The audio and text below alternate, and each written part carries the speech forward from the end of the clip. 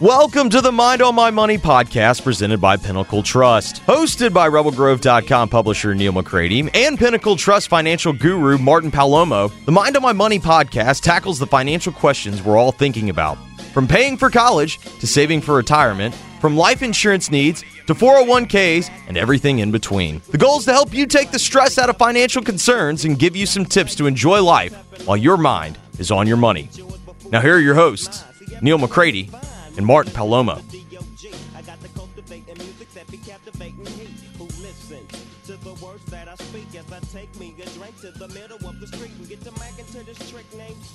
Welcome into another edition of Mind on My Money podcast presented by Pinnacle Trust. I'm Neil McCready. I'm your host today. Martin Palomo, as always, is with me as well. Today we are going to be visiting with Brooks Eason.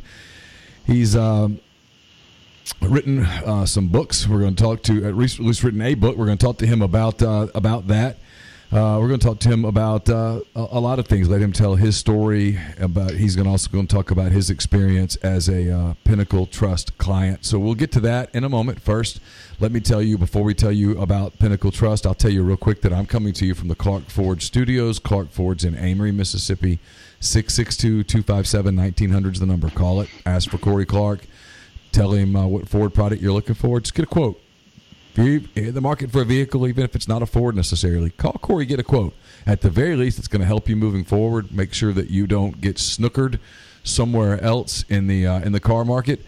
It just might do for you what it did for me, which is get yourself into a Clark Ford. You'll love the product. You'll love the service after the sale. Corey wants to be your car guy. He wants to be your truck guy. People say, what does that mean? Call the number. You'll start to find out. 662-257-1900. And Martin, before we get to Brooks, tell the people that are listening to this amazing, soon-to-be award-winning podcast why they should call Pinnacle Trust and get in touch with you guys about their financial futures. Awesome. I love it. We are an award-winning podcast. We just hadn't won any awards yet. We got the all-star team, right? They just don't know it yet. That's exactly right.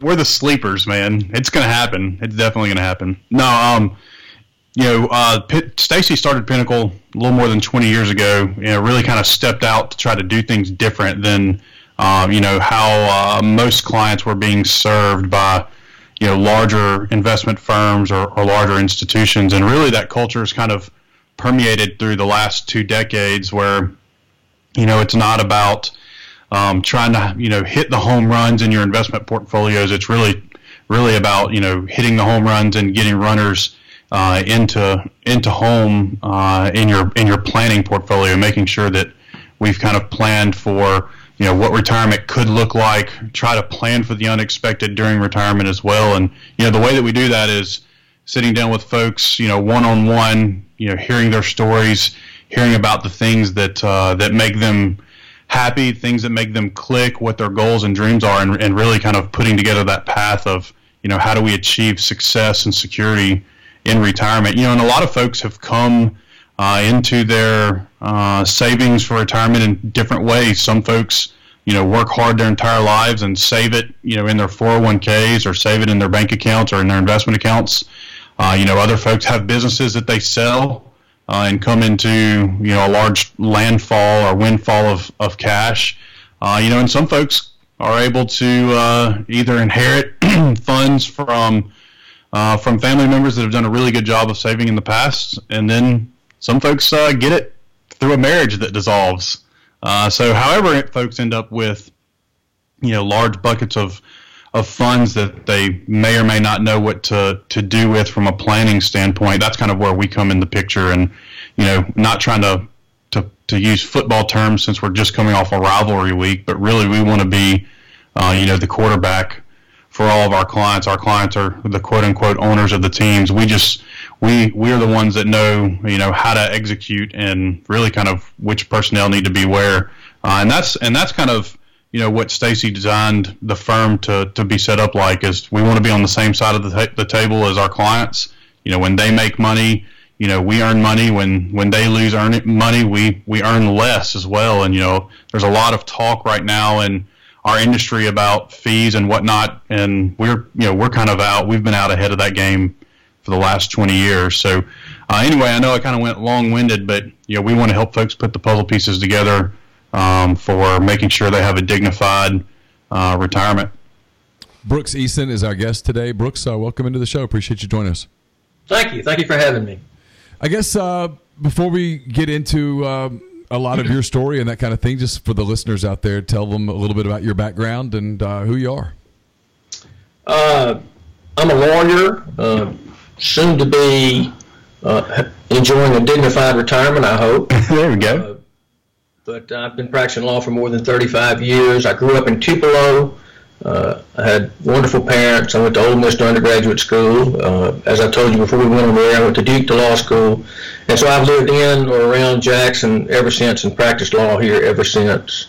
I got my start writing a few years ago. I wrote, my first book was entitled Travels with Bobby.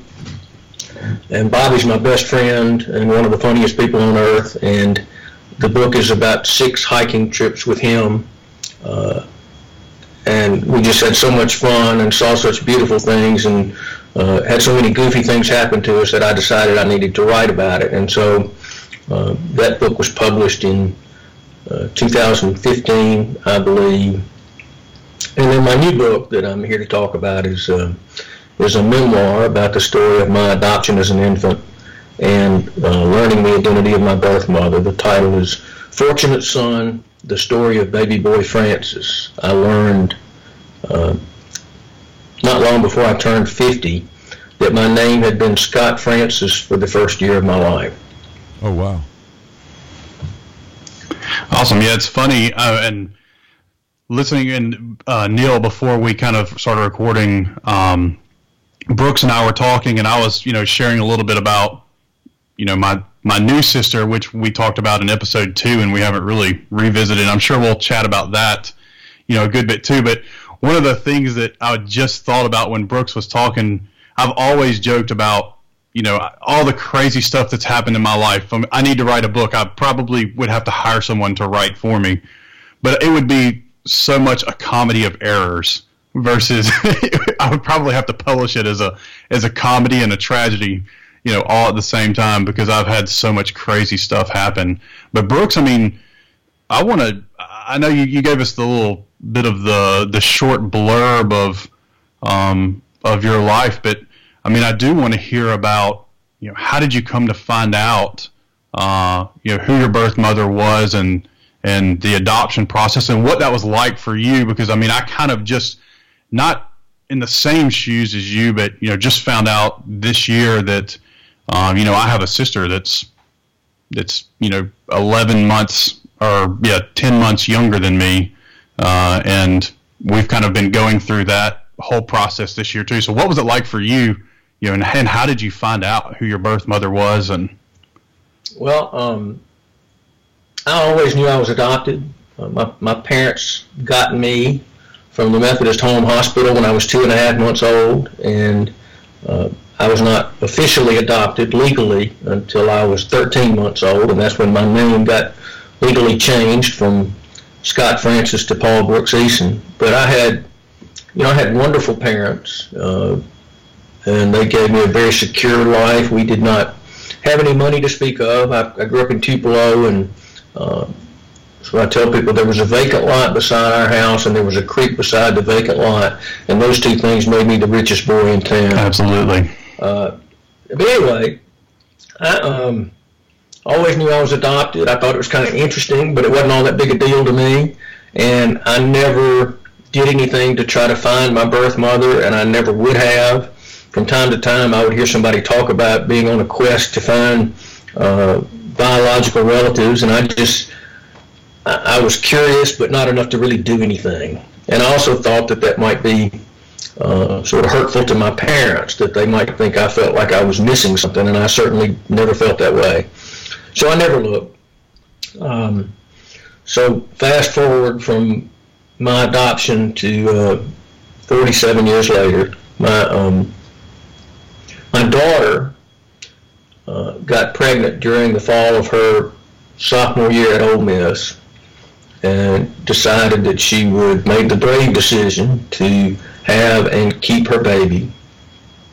And a week before her daughter, my oldest grandchild, was born in the summer of 2004, my daddy in Tupelo got a call, and it was from a lawyer in New Orleans, and she left him a message and said that she had been ordered to conduct a nationwide search for Paul Eason, age 46. And so my name is Paul Brooks Eason. I've always gone by Brooks. And I was less than a month away from my 47th birthday. And so he called me, I called them. I was going to play coy and not say I was the Paul Eason they were looking for. I was just going to say I was Brooks Eason, and I was returning the call to my dad because I didn't know if I had some old speeding ticket in Louisiana that they were track me down for. That's what I would have thought too. In college, so and they didn't tell Daddy it was because of an adoption. They just said they were looking for Paul Eason, age 46. But even though I was going to play it coy, when the woman got on the phone, her first words were, "I can't believe we found you." And I said, "What is this about?" And she said, "An inheritance." And I said, "Tell me more." And so over the course of the next several weeks, both before and after my granddaughter was born, I learned the rest of the story. And what I learned was this: my birth mother, Julie Francis, was a rich socialite from Tulsa. She got pregnant during the fall of her freshman year at Washington University in St. Louis. She was sent to New Orleans, where I was born, at the Methodist Home Hospital in July 1957. And many years later, some lawyers discovered that her child, me, and I was her only child, and this was after she died. She had a short, tragic life and died when she was only 47.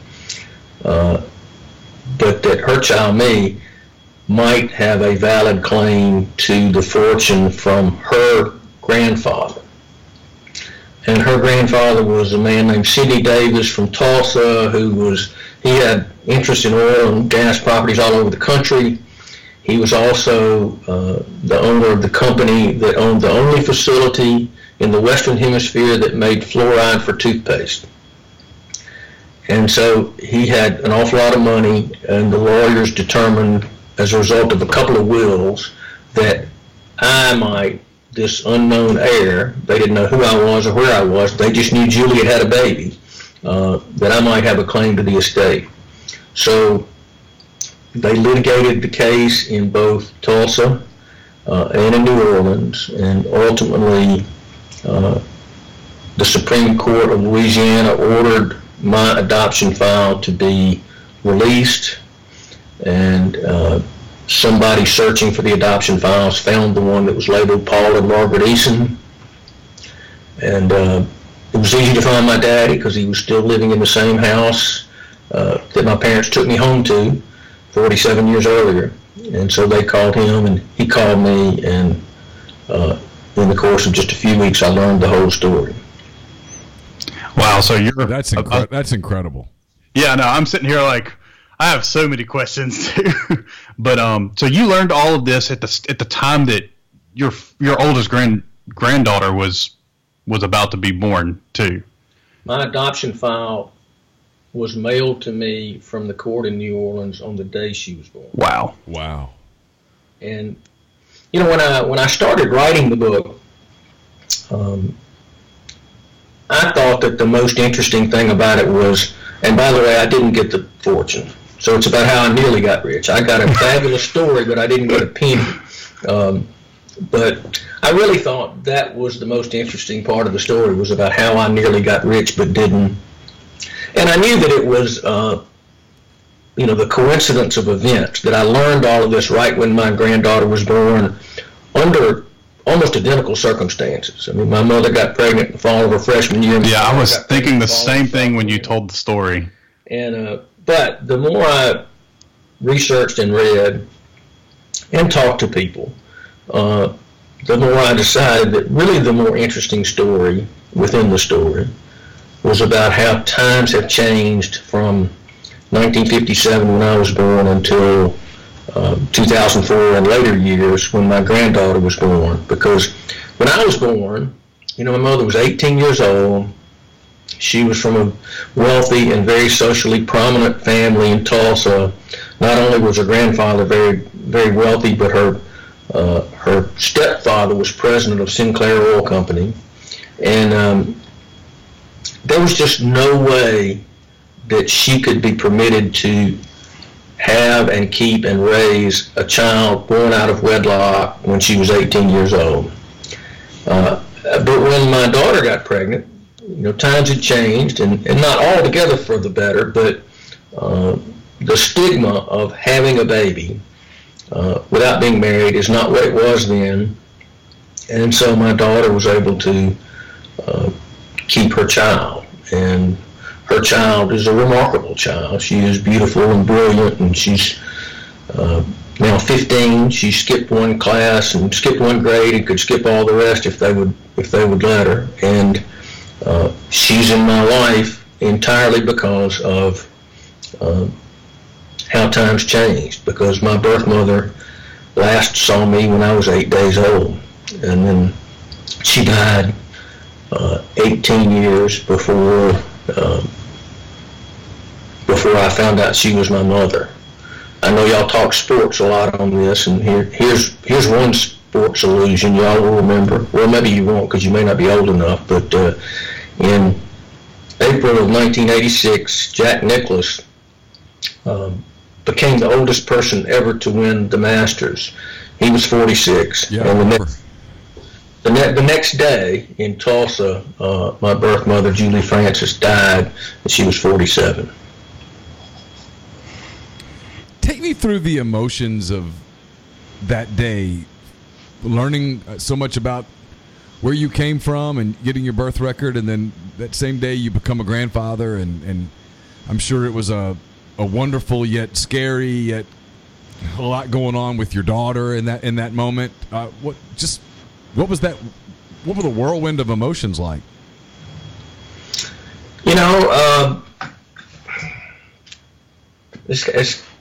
It's really hard to say. I had wonderful parents, and always knew I was adopted, and had never really given a whole lot of thought about who was my birth mother or how I might be able to find her.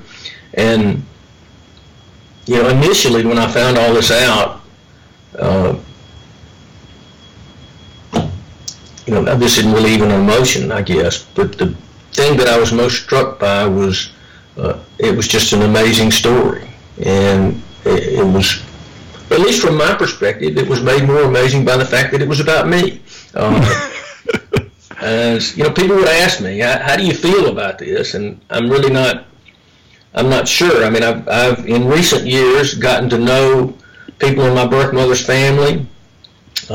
They've all been very warm and generous, and I've now got 2 portraits of Julie hanging on the wall in our house.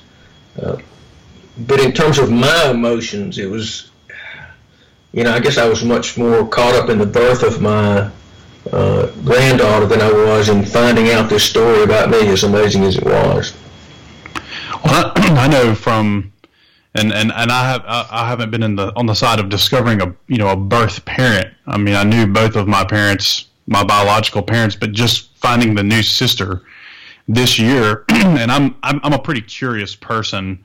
And I agree with you that I love stories, and I love good stories, and it's funny to hear you say, hey, I almost got rich, but that's not even the coolest part of this. The coolest part is the story behind all of that, and and I couldn't help but think, it didn't even occur to me, back in the 50s that if you come from a prominent family, that probably was very much a hush-hush, and so it makes total sense to me now that you're born in New Orleans, and I'm sure they probably had this fantastic story about, where your mom was during, a time period of while she would have been visibly pregnant, without the news coming out that she had a child, and then you fast forward to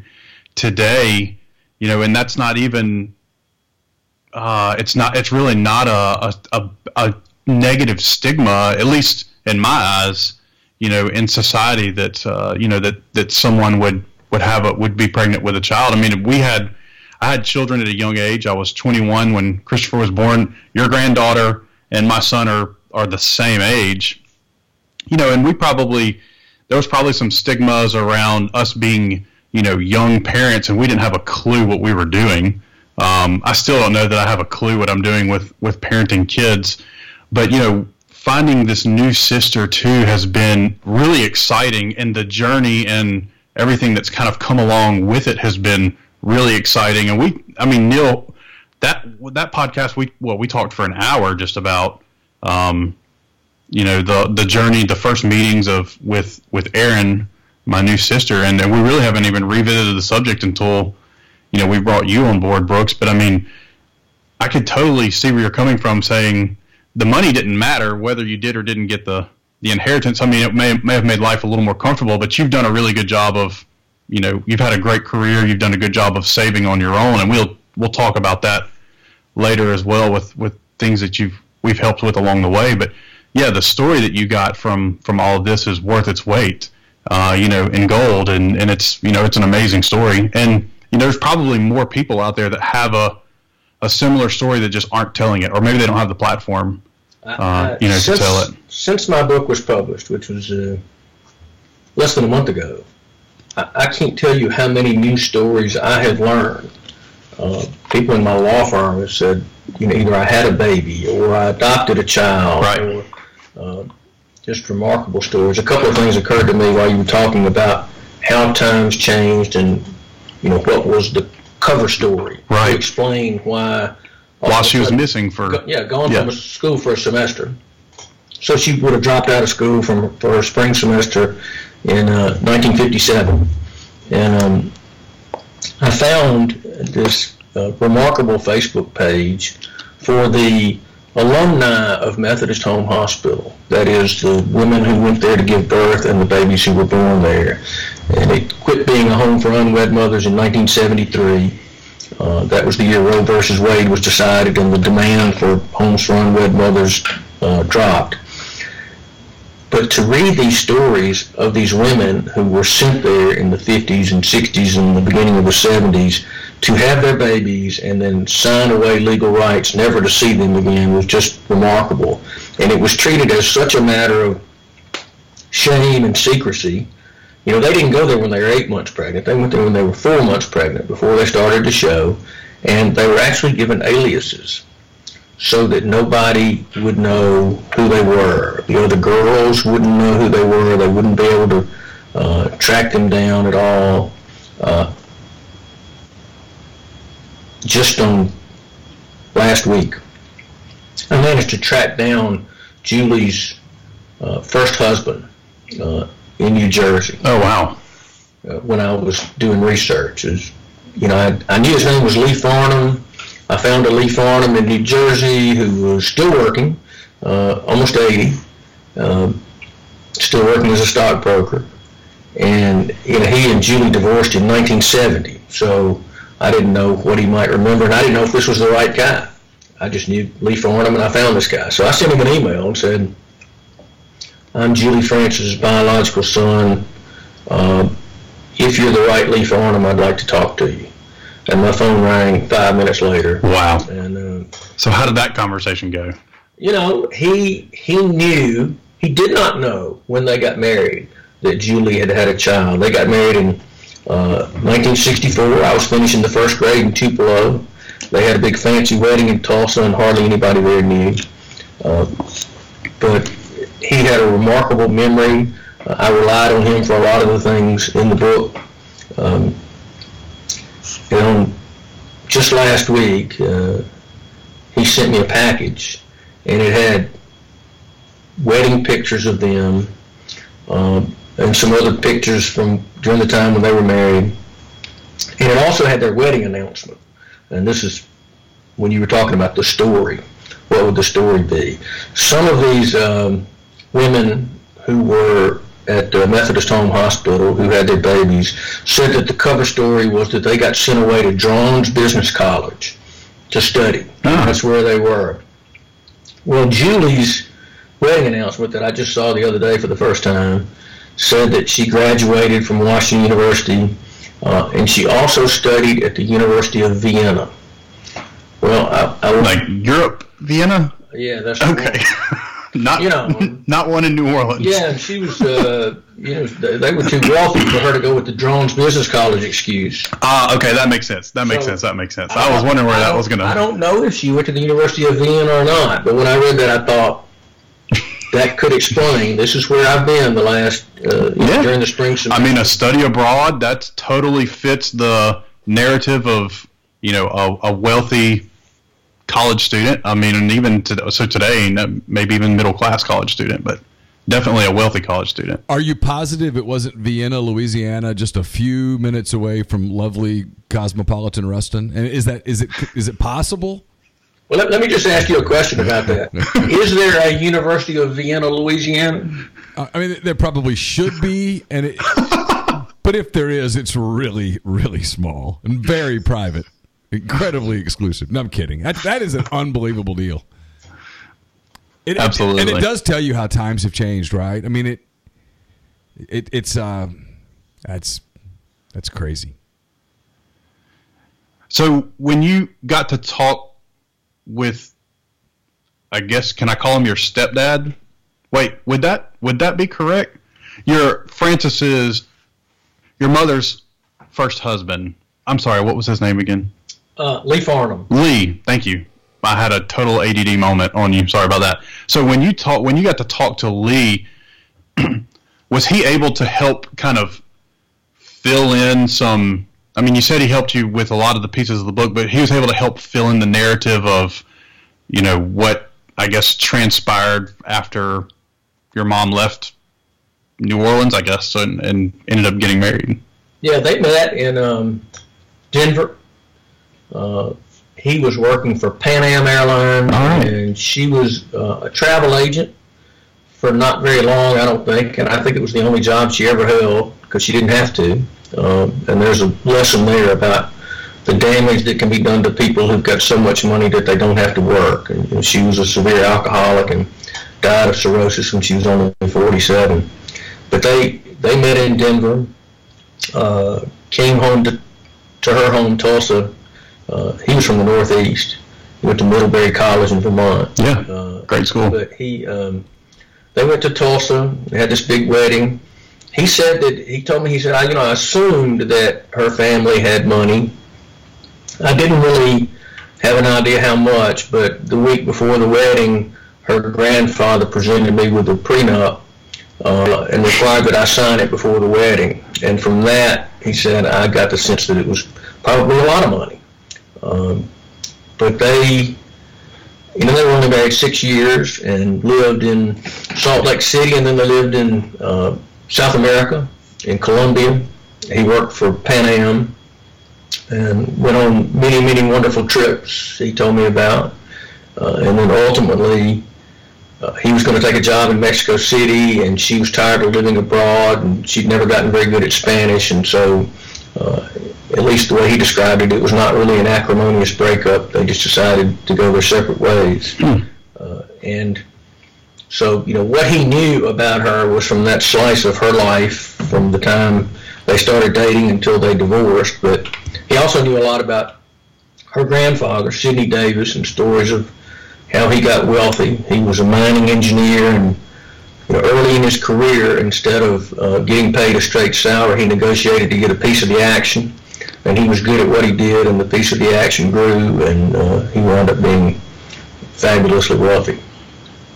It's funny. That's kind of we talked about this in episode 1. That was my dad's story. He was an engineer, not, doing anything with mining or minerals, but that was how he kind of started his venture, was not taking a salary per se, but taking a piece of the action.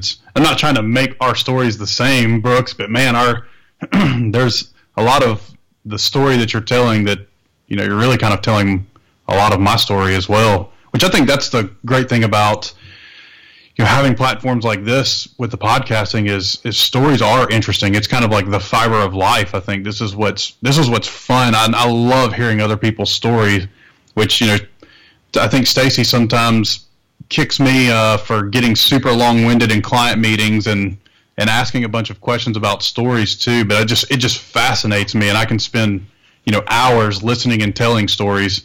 And I know at some point I have to get down to business as well when we're meeting with clients. But why don't you hate that? Yeah. The listening to how people get to where they are in life is really the most fascinating piece of what we do at Pinnacle, in my opinion, because there are millions of different ways to get to the top of the mountain, right? And that's no path is the same with whether it's your financial security, whether it's your what you're trying to the imprint you're trying to leave on life, your legacy per se. But it's just fascinating to hear all these people's stories and hear different stories. And I think a lot of people don't realize how interesting their stories are. Sure. They just probably think, I'm just boring. No one wants to hear about me. My daddy was the most modest of men and would never have bragged on anything he ever did. But, he was a great man and a remarkable man. He was a Boy Scout leader for more than 60 years. His Boy Scout troop in Tupelo started camping every month in the summer of 1951. And they have not missed a single month since then. And, the legacy that he left with all of those, boys who grew into men, some are still young men. He had scouts that died before he did.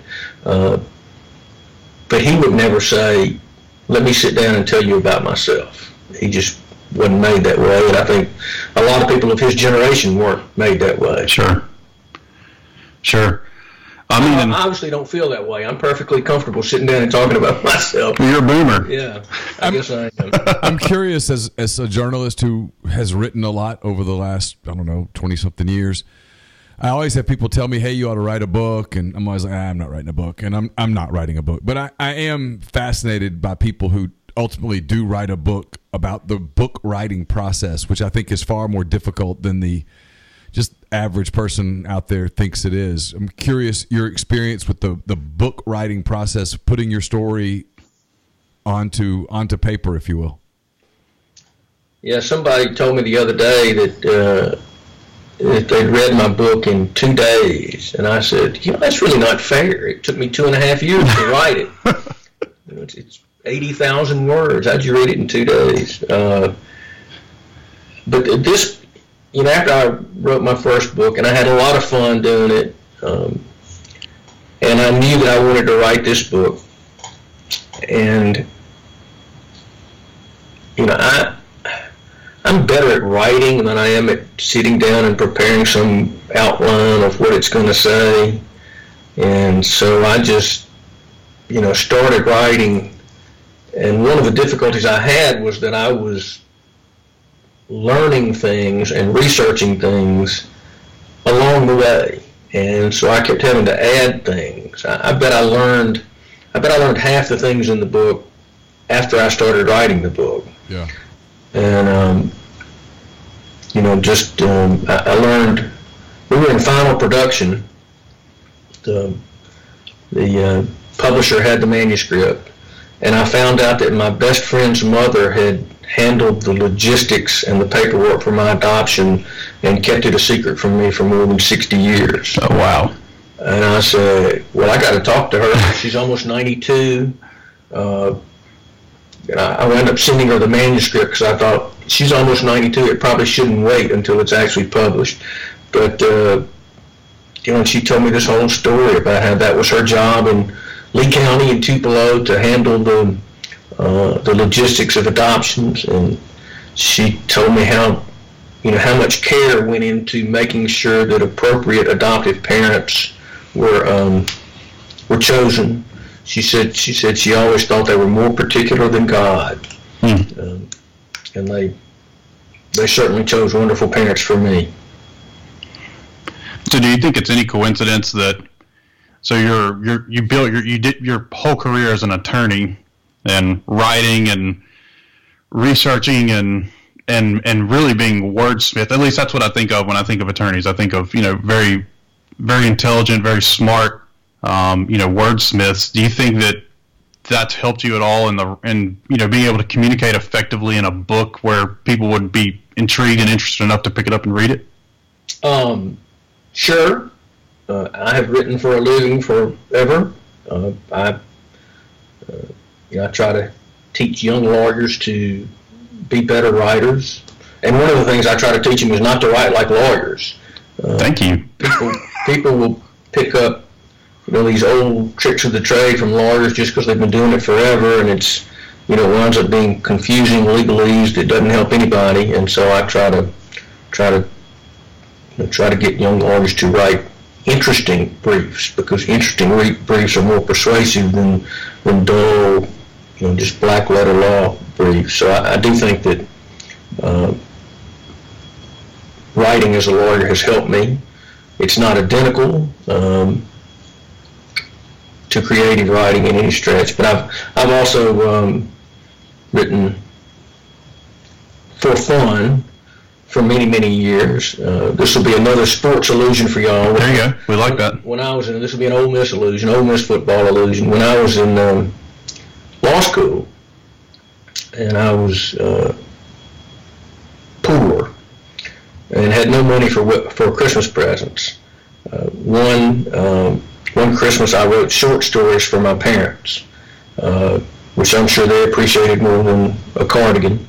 And so the one I gave to my mother was about the creek beside our house, which is where she taught me to fish.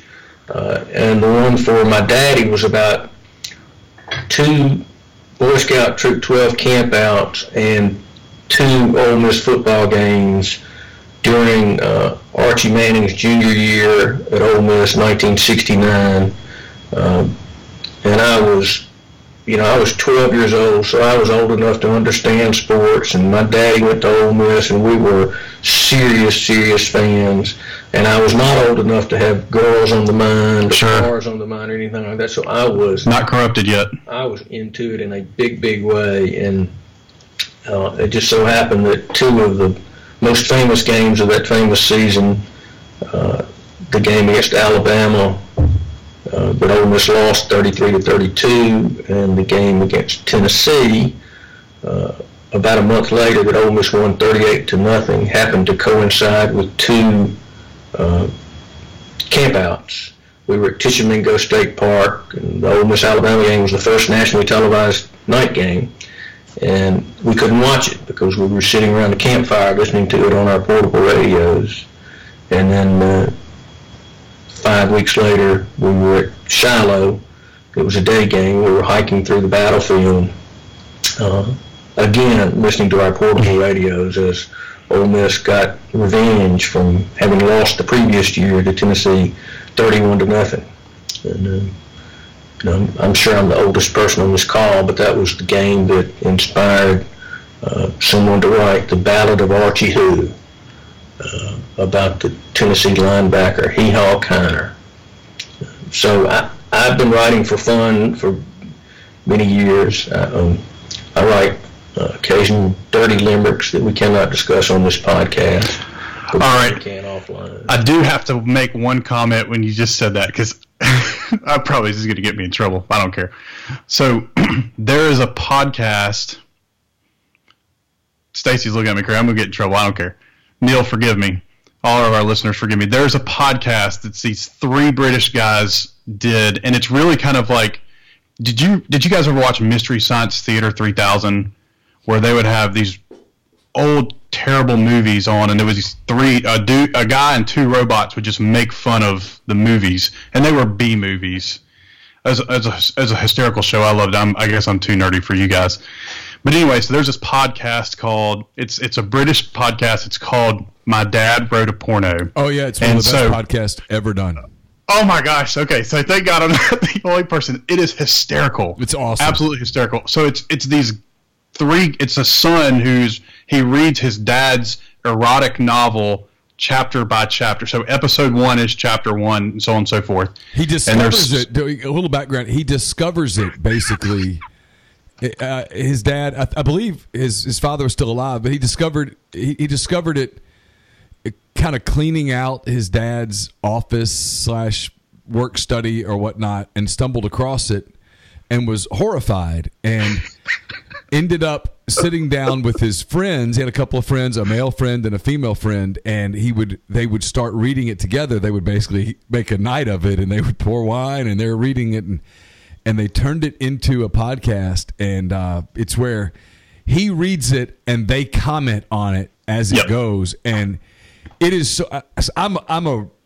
I'm kind of a reclusive weirdo, I think, in the real world, especially the last several years of my existence here in Oxford, where I've made more enemies than I have friends, and so I'm the weirdo that will go like grocery shopping with headphones on, and listen to podcasts, and I would listen to that. I do the same thing. And there was one time in Kroger, I remember specifically where it was. I was on aisle 3, and it was so funny that I was laughing out loud. Well, I was not only laughing out loud, but I was kind of bent over. I was in stitches, and people looked at me like, "Man, I always knew that guy was weird, but he's even weirder than I thought." But it is one of the most fantastic, hilarious, uncomfortable, awkward, funny, everything you can imagine, and because the guy that's reading it, it's his dad's work, and the people that are commenting on it are his buddies. They're his buddies, they're ripping him, and they're just destroying him.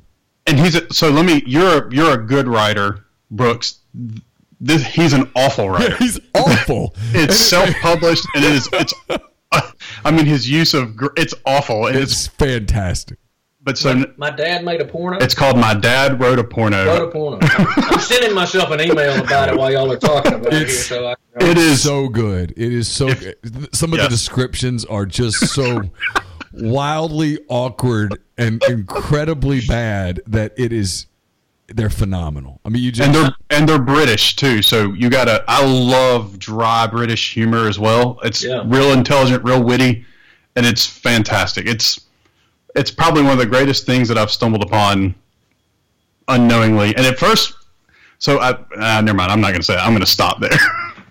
Just give it a listen. I tell you one thing I know for a fact is that my dad never wrote a porno. But I'm gonna find this and I'm gonna check it out because I'm different from him and I like it. Sorry, Neil. I totally had an ADD moment when Brooks said that that he had written some things that might not be appropriate to talk about.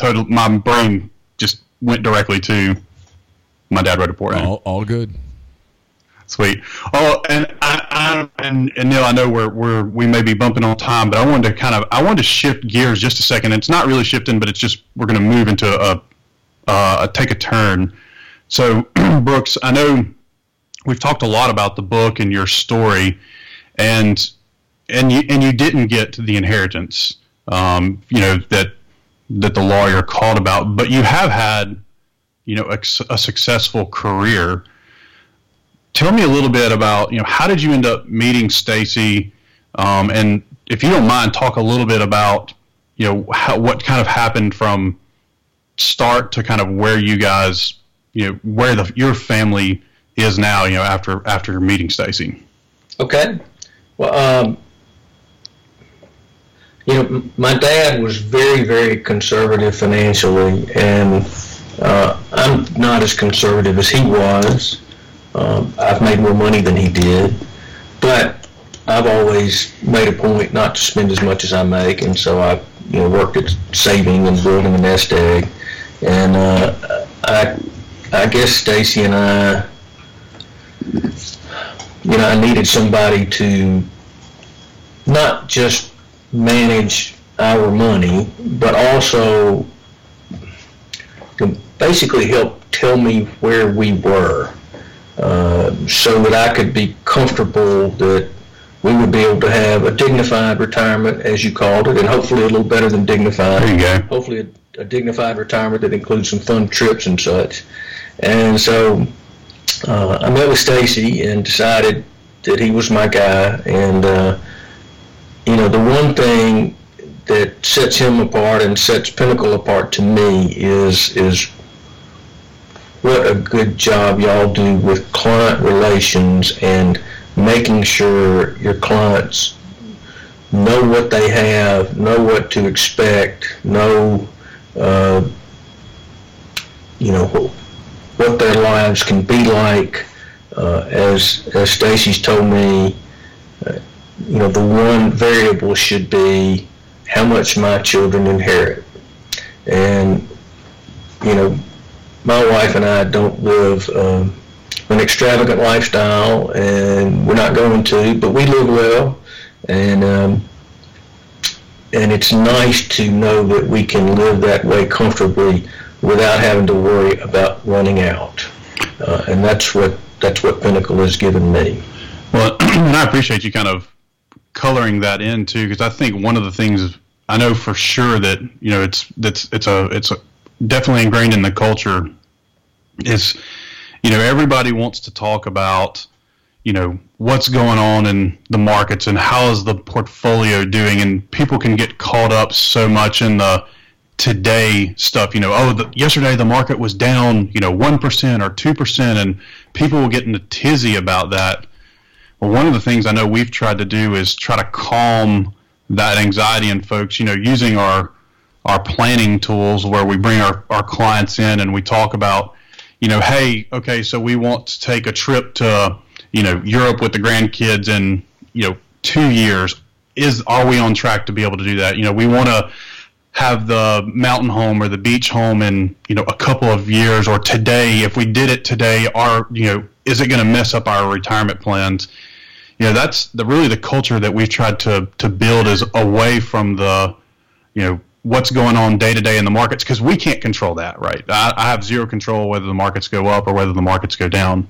But what we do have control of is looking at cash flows and making sure that, like you said, we're not spending more than you're making or saving. And then if you do want to, have a second home or a vacation home or take big trips, that we're building that into the planning process versus, I know a lot of people do want to get caught up in hey, the market was up 20% this year. What's my portfolio doing? Where we rather folks go, hey, am I on track to retiring with having those trips that you talked about, or having the second home or the beach home? Did you find that to be your experience, or tell us a little bit about that?